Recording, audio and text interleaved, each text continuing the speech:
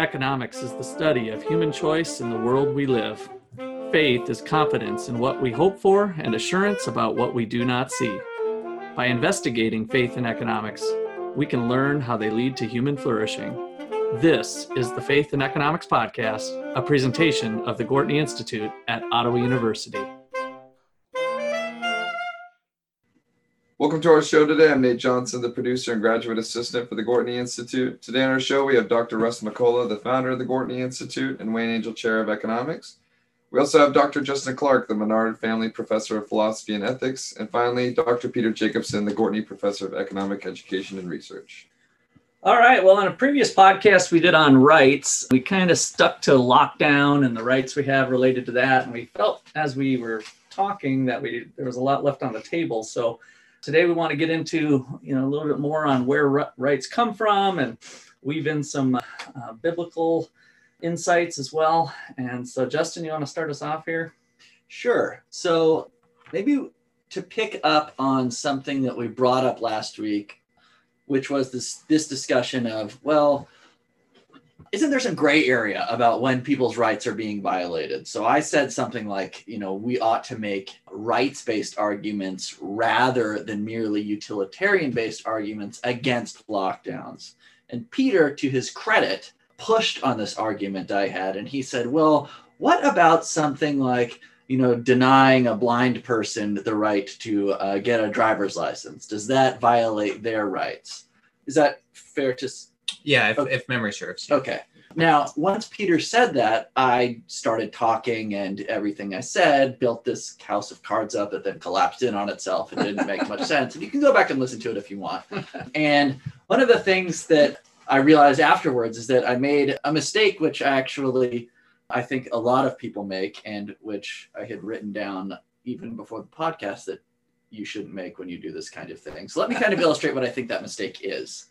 And this is the idea, and I think in particular libertarians are guilty of this a lot, is that wanting to come to a clear, distinct definition for what is and is not a right violation before you are willing to say that anything is a rights violation.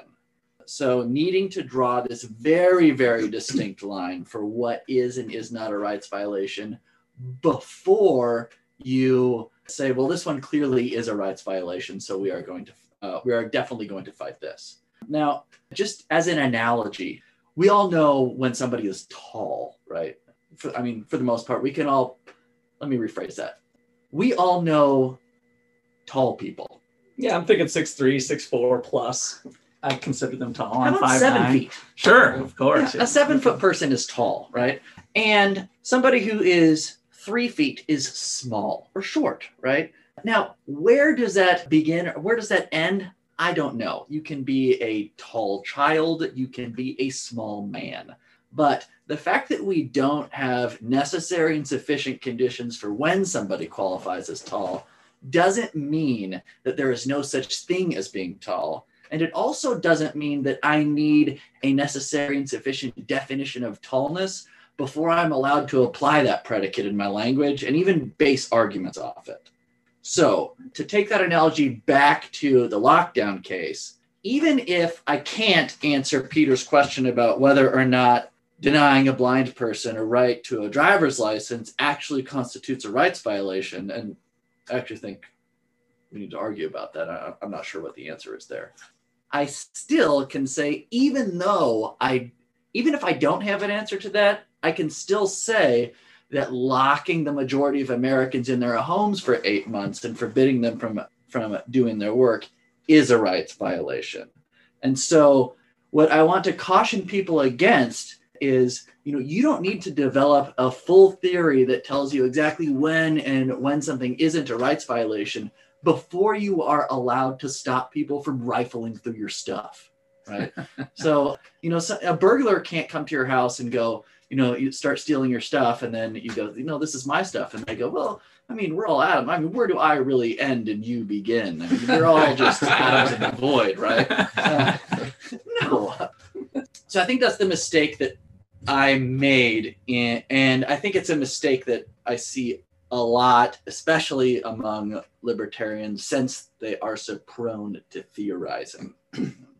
So I don't know if anybody wants to push back on that before we jump into this idea about, okay, well, you've just said you don't need a theory of rights, but what are they and where do they come from? It seems so simple, but it's deep, and my mind is like reeling a little bit. So I'm going to let Peter talk.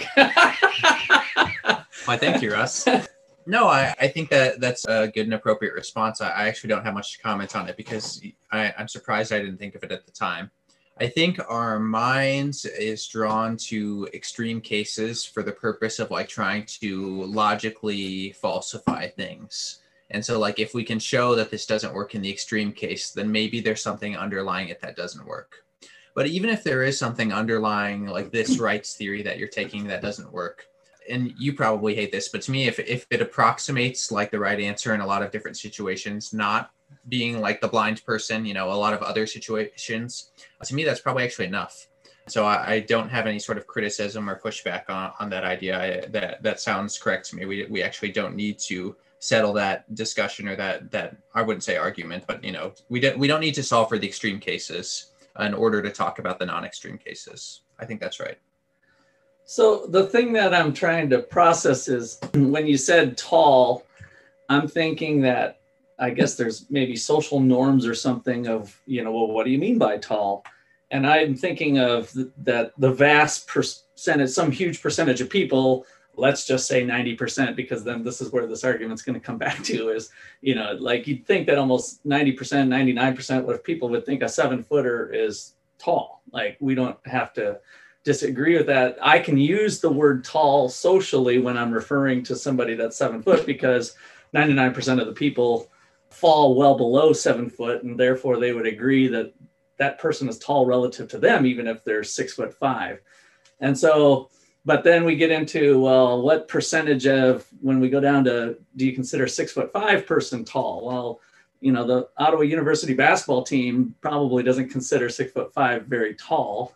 So now we're getting into this relative argument. And so how does that relate to the rights? Because I think we look at the blind person thinking, well, 99% of us would agree that we shouldn't give a license to a blind person. In fact, maybe most blind people would agree we shouldn't give a license to a blind person.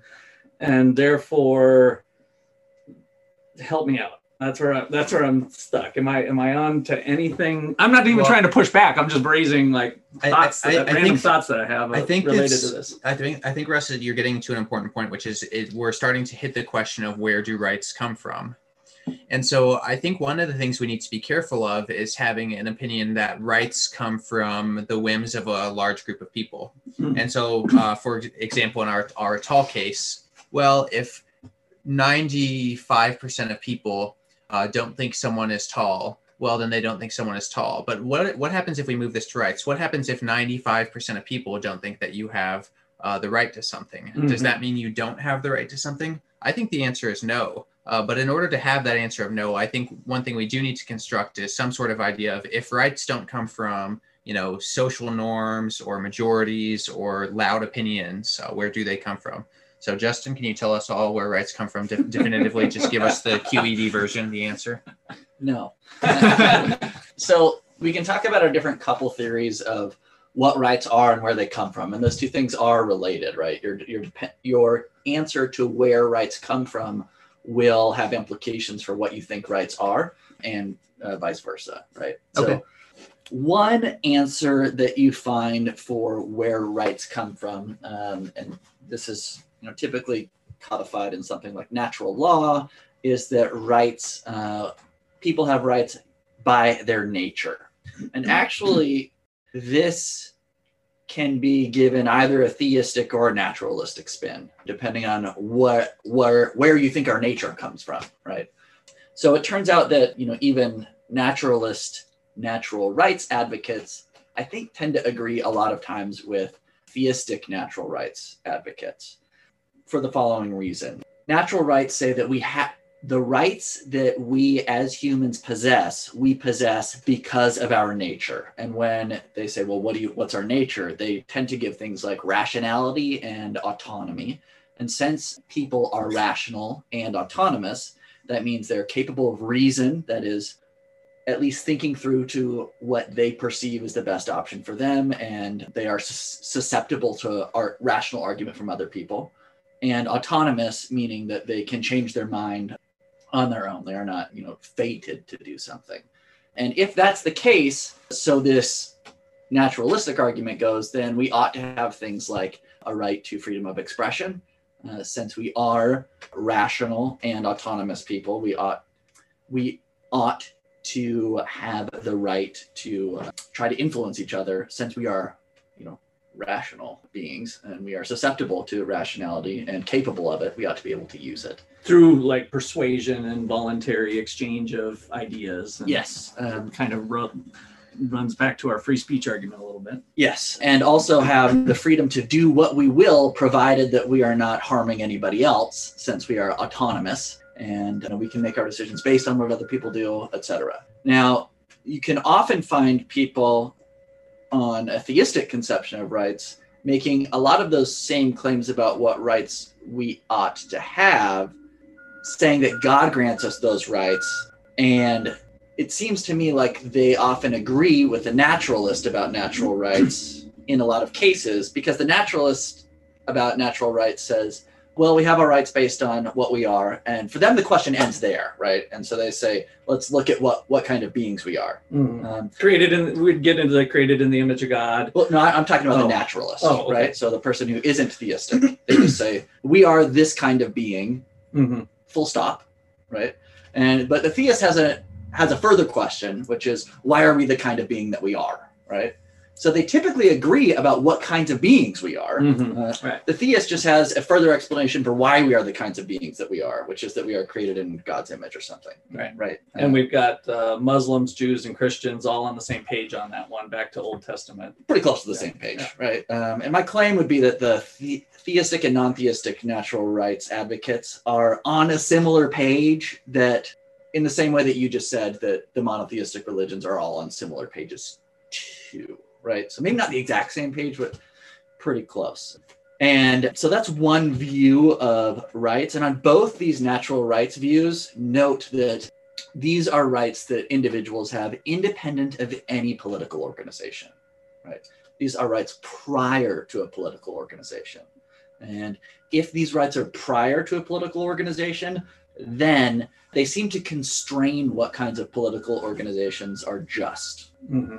And that's why I brought up the religions that would cover the countries too. If we think about Muslims, Jews, and Christians, you've probably covered most of the countries around the world almost from a religious standpoint, whether people within the country, whatever fraction or makeup are those religions.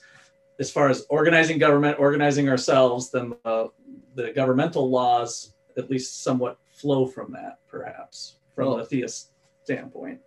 Yeah, I think so. I mean, the legal tradition in most of those countries is usually at some point it bumps into a religious backing.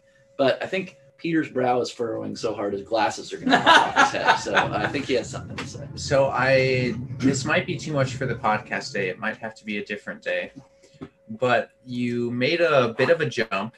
And not you, but in speaking for the naturalist at least, though I think this maybe doesn't apply as much to the religious or the theistic arguers.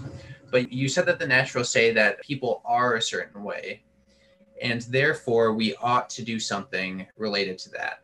But what is the connector there between because something is a way that it should be a way? Because we don't behave that way normally. It's not like, we say, people in a certain country are poor, therefore they should be poor. So why would we say that just because people have a nature that we should act in accordance with that nature? You listen to me, David Hume. David Hume famously said that you can't derive an ought from an is, right? And so that might be the charge that you are laying at my door here. Yeah, which I understand might be too much for 5 minutes here of discussion. The response, I think, is something like, "You're a humist." We derive oughts from is claims all the time. I can't drive 7 lemons home, and that's why I drive a car home instead of a bag of lemons, because a bag of lemons doesn't have, by its nature, doesn't have the capability to transport me home. So is that a coincidence, or is that because of the is statement? I don't think it's a coincidence that I drive a car because a car will get me home, and I don't drive lemons because lemons won't get Well, me home. what I'm saying is there are some things that are certain ways that we don't want to be certain ways, and we actively try to change. In fact, you almost wouldn't do anything at all. You would never get up and do anything if you wanted things to be the way that they are, rather than some other way. Action is transformation. And just so you know, we're listening to a philosopher, listeners. When he says lemons, it's not a car that's a lemon. He's literally talking about driving lemons that you might otherwise use for a cocktail. So I just thought I'd make that clear. Or a lemonade. Lemonade, yes. Or lemonade, yes. Yeah, so I think the answer has to be something like most natural rights theorists also take these qualities to be something like immutable. That's what I was saying. They're part of our essence. It is an essential feature of humans that they are rational and autonomous. I see. Right? And that's inseparable from their humanity. Would you say that you drive a car because it's pragmatic to do so? Yeah. Okay. Yeah. I'm perfectly comfortable being pragmatic about some things. Sure. I'm pragmatically pragmatic. That makes sense to me. All right. Well, this looks like a good place for a break. When we come back, I was thinking on the huge percentage of people thing and whether rights come from that. To me, it seems like today's rights are being more and more generated that way. And is it due to a lack of understanding of rights, that rights aren't taught in school in different traditions, and that, my rights are being violated? Even if you got 95% of the people agreeing with that, does that how rights are formed? And so what kind of path are we heading down in today's society? Obviously, we've seen some examples of not so good stuff. Is that a trend that's going to continue, or can we turn the corner? We'll leave that as our cliffhanger. Be back in just a bit. By 2030, the Gortney Institute will be known for its alumni, supporters, and participants who incorporate economic understanding with their faith in their careers, vocations, communities, and personal lives. The Institute will be a nationally recognized source for knowledge and contributions to the students' experience, society's understanding of private and public solutions to poverty, and the overlap of markets, governance, and faith. Young audiences will look to the Institute for challenging and engaging education on faith and economics. The Gortney Institute at Ottawa University is the best place in the Midwest for students interested in freedom and justice and its impact on human flourishing. Faith and economics in action. We have a book club coming up, or it's a non-book club, I like to call it, Federalism, Freedom, and Flourishing. It's a collection of readings that we have to help students understand federalism and what it looks like today and what it was originally envisioned. We have readings from people like James Buchanan, Nobel Prize winner, famous for his public choice theory, and some other authors. So if you or someone is looking for a college like that does things that perk the interest of young people and ideas like federalism, contact Peter, Justin, or Russ today. Please visit our website at 123povertysucks.org. There you will find our events, blog, and our swag shop. Follow us on Twitter and Instagram at 123povertysucks, or on Facebook at Gortney Institute for updates on our activities and research. All right, so our cliffhanger was kind of on what today's rights look like. If we just have a huge percentage of people agree who's tall, is that the way our rights are tending to look? And so, Justin, you want to lead us off on another form of rights here? Sure. Well, there's another theory of rights that says what rights are, and sometimes this is called like legal realism. I'm trying to remember. I know Derek Darby argues, has a sustained book-length argument for this view of rights. I think it's called Rights, Race, and Recognition. And on this view, and this is the caricature to 90-second view of it, what rights are is just permissions granted by the government. That is what rights are. Anything else is, and this has been described elsewhere as nonsense on stilts. This idea that there is some rights that exist somewhere outside in the ether. That's crazy. What we mean by rights are just the permissions that come from the government. Is that approach including they may have come from God or some other thing, but we don't really care? The rights are what the government says. And in terms of the origin, we don't really care. It's just whatever's on the books, or no. This is stronger than that. Okay. This says rights just are what the government permits. That is what a right is. Now, you can actually think of two strong and less strong views of this, and this might be close to what you're getting at, right? One view might say That's what there is, and that is all there is to say about the matter, right? Which is that there would be no way to criticize any system of rights given what a government says that they are, right? So that's one view. And on this other view is this idea that even though rights are just what a government says that they are, however, there are better and worse ways to arrange this system, right? So, and I think this is the view that Derek Darby argues for, because he is arguing that the civil rights movement in the United States, for instance, was progress. You can't make that argument if you say rights just are whatever the government says that they are, and that's all there is to say about it.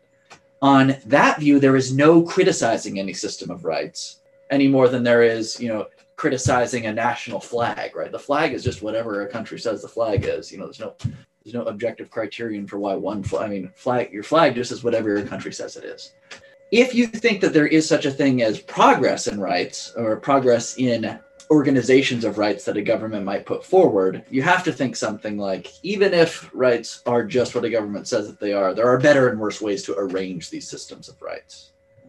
Does that make sense? Yeah, which might be from a pragmatic standpoint of we can increase GDP better if rights look this way or something. There could be other reasons. That would be one way to criticize them. Yeah, exactly. And so I think this women's rights comes to mind in some cases, like you've got half the labor force that can't work because those rights aren't granted. Yeah, so you're right. GDP would be one way to criticize this.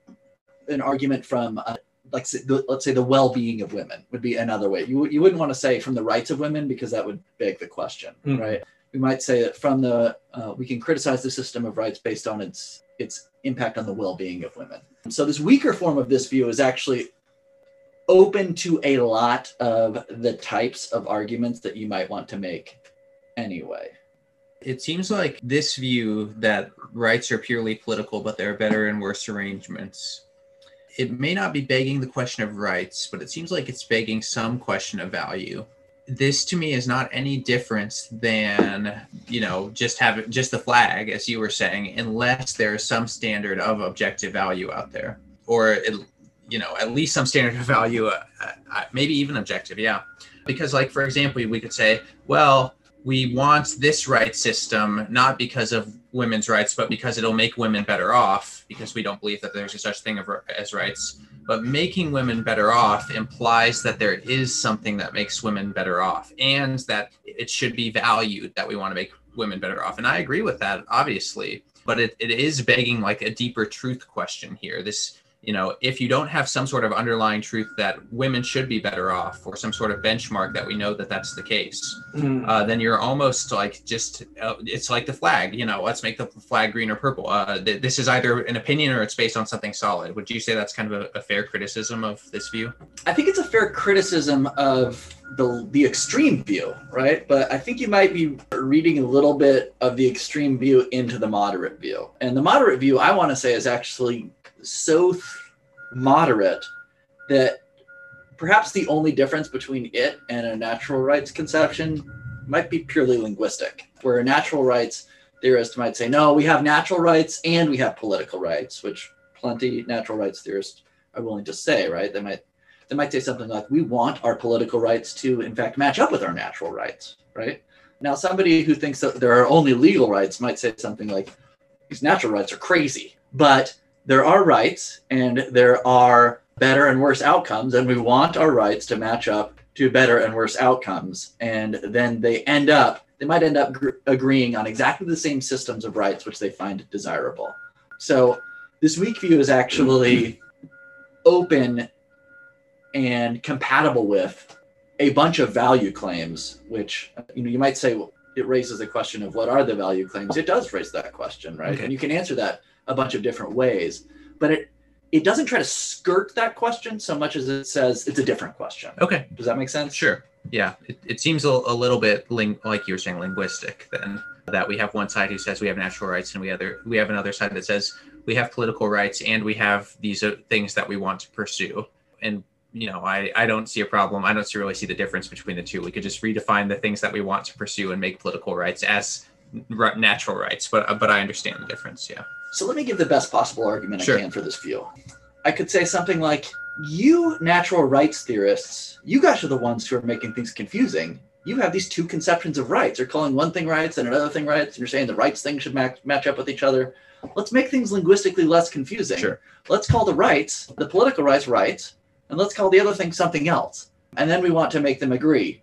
What's confusing is to have people say things like, well, I have my God-given right to X. And then when you say, well, what do you mean by God-given? One of the answers might be something like, well, there's, the 10 Commandments. And you go, well, does the 10 Commandments really use rights language? Or does it tell you what not and not to do, or what to do and what not to do, right? Sure. And you might say, that's perfectly compatible with this view that what we mean by rights is legal prohibitions or something like that. Okay. So I think that's the best case I can make for that. Yeah. I think there's problems with it, but Yeah. that would be. Sure, I understand. Yeah, I see these as two sides of the same coin with just some different words being used. Yeah, and I think it is a linguistic skirt there too.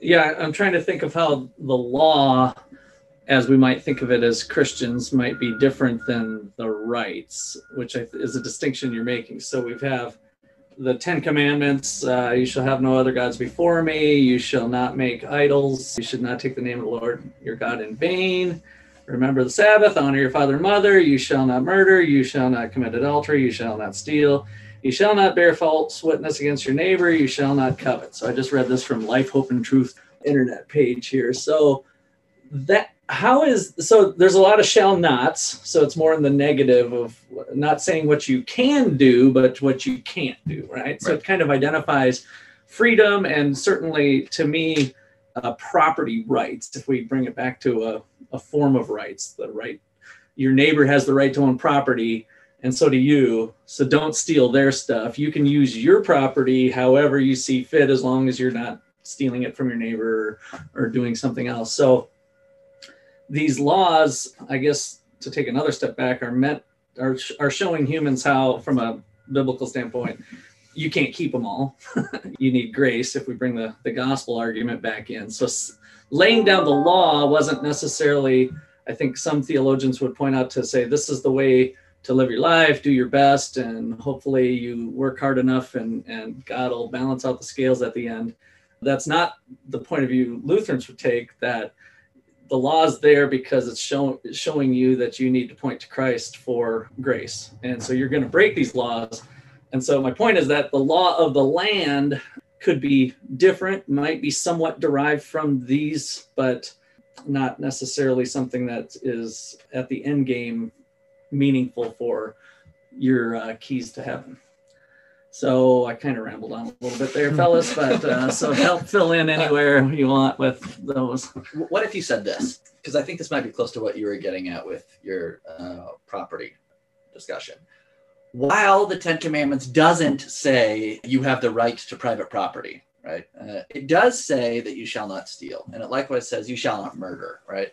And we could say two things about rights here. First of all, what those two pronouncements are pronouncements of duties, right? You have the duty not to do X and Y. And typically when people talk about rights, they say rights come with duties, right?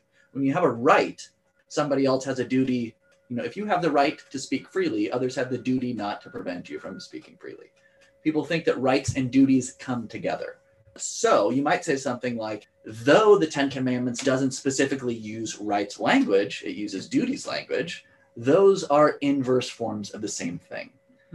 Secondly, something like theft. For theft to even exist, it presupposes a background of property rights. There is no such thing as theft without ownership. So, in a sense, you could say the 10 Commandments do assert rights claims in that they assert duties claims, and those are one and the same, two sides of the exact same coin. And they also assert claims or make claims which presuppose the existence of a system of rights, like ownership claims. And that might be a way to answer my earlier charge that the 10 Commandments doesn't use rights language. Mm-hmm.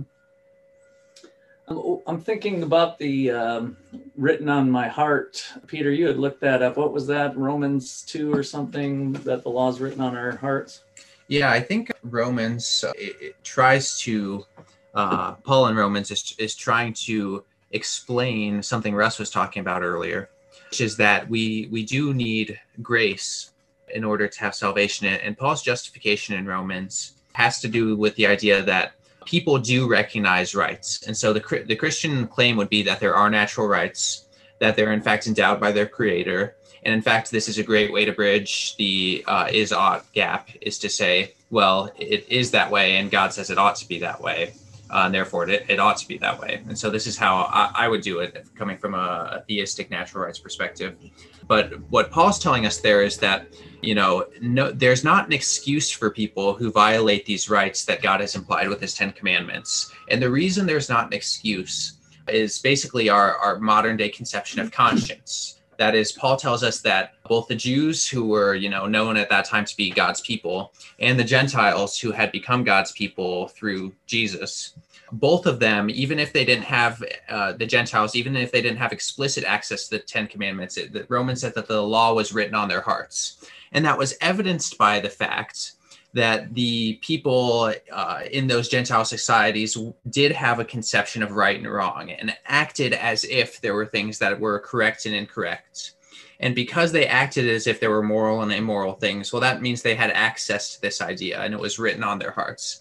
And so the point in Romans is that, these laws, even though, not everybody knows them, they do apply to everyone, which I think is a pretty strong argument from the theistic perspective for natural rights and interpreting the Bible that way. As I was trying to do a quick Google, I came up with another one in Hebrews, which is kind of interesting, worded, I think, a little bit different than the Romans one.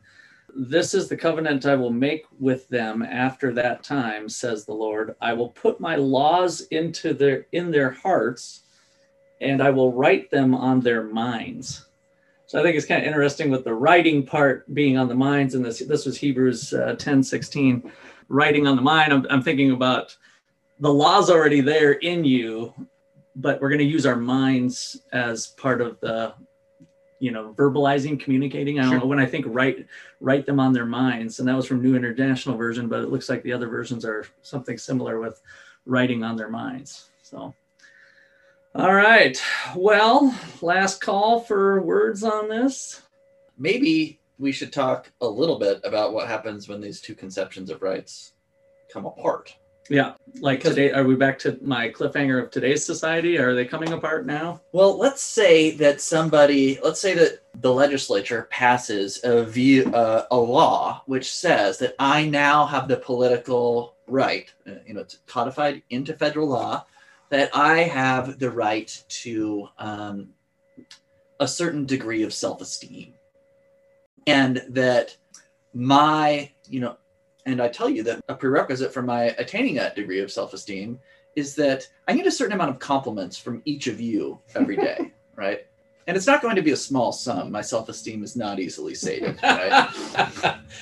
Do thumbs up and likes and hearts count on social media, or does it have to be No, verbalized? What does this law look like? I need things written by hand. I need them submitted to the administration in triplicate. Yeah.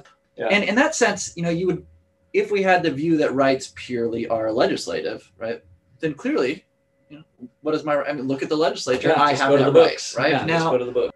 There can be an interlegislative conflict in that you might say, but look, the legislature also says that I have a right to free speech, and I have a right not to be compelled to speak. So I don't have to give you those compliments. And then I go, well, look at the law. You do, right? So it seems like legislatively there is no way to answer that question unless we use like legislative priority. Mm-hmm. But is legislative priority itself a law of the legislature? How it's going to be very hard to figure out how to answer interlegislative conflicts when they come up. Well, 99% of the people agree that first come, first serve is fair. So we'll no, that's a natural law argument. Wait, we can't do that.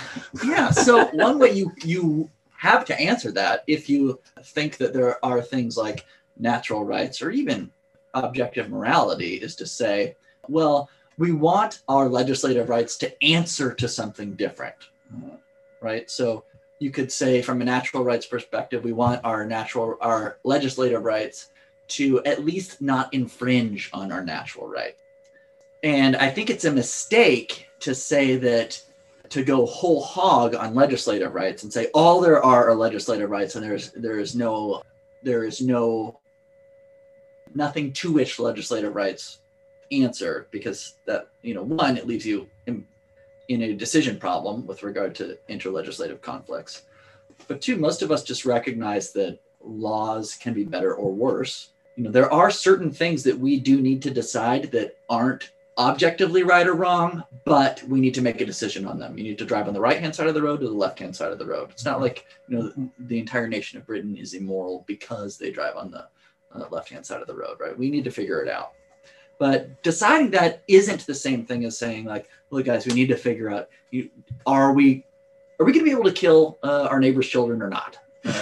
We just need to come to a decision about it, right? We need to figure out what kind of country we want to live in. Right-hand side of the road, left-hand side of the road. Right-hand side of the road, kill people, or left-hand side of the road, don't kill people. Those are two different things. And we tend to think that the driving on the one side of the road question, the only constraints on whether you have which side of the road you have the right to drive on, the only constraints to that are kind of interlegislative constraints, right? What do the other laws say? Is it compatible with them? But with the, if the legislature grants me, the right to, drink out of the skulls of my enemies or something, we think that, no, there's something wrong with that, even if there aren't any interlegislative conflicts with that, right? And I think that's a distinction that we need to keep. Yeah. All right. I think that looks like a good place to wrap. Has anybody got any last comments? Just, I think that this pretty solidly wrapped up this idea, just tying it all back into the idea of lockdowns and what the state should and shouldn't be able to do. This is a great example of a conflict between political rights and natural rights. And I think, even those people who believe that rights are purely political, hopefully can also understand that, we should have political rights that match, this system, kind of like Justin was saying, this better system whereby people can't just be put in their homes regardless of permission or situation or things like that. And so I think this was a good wrap up. Yeah.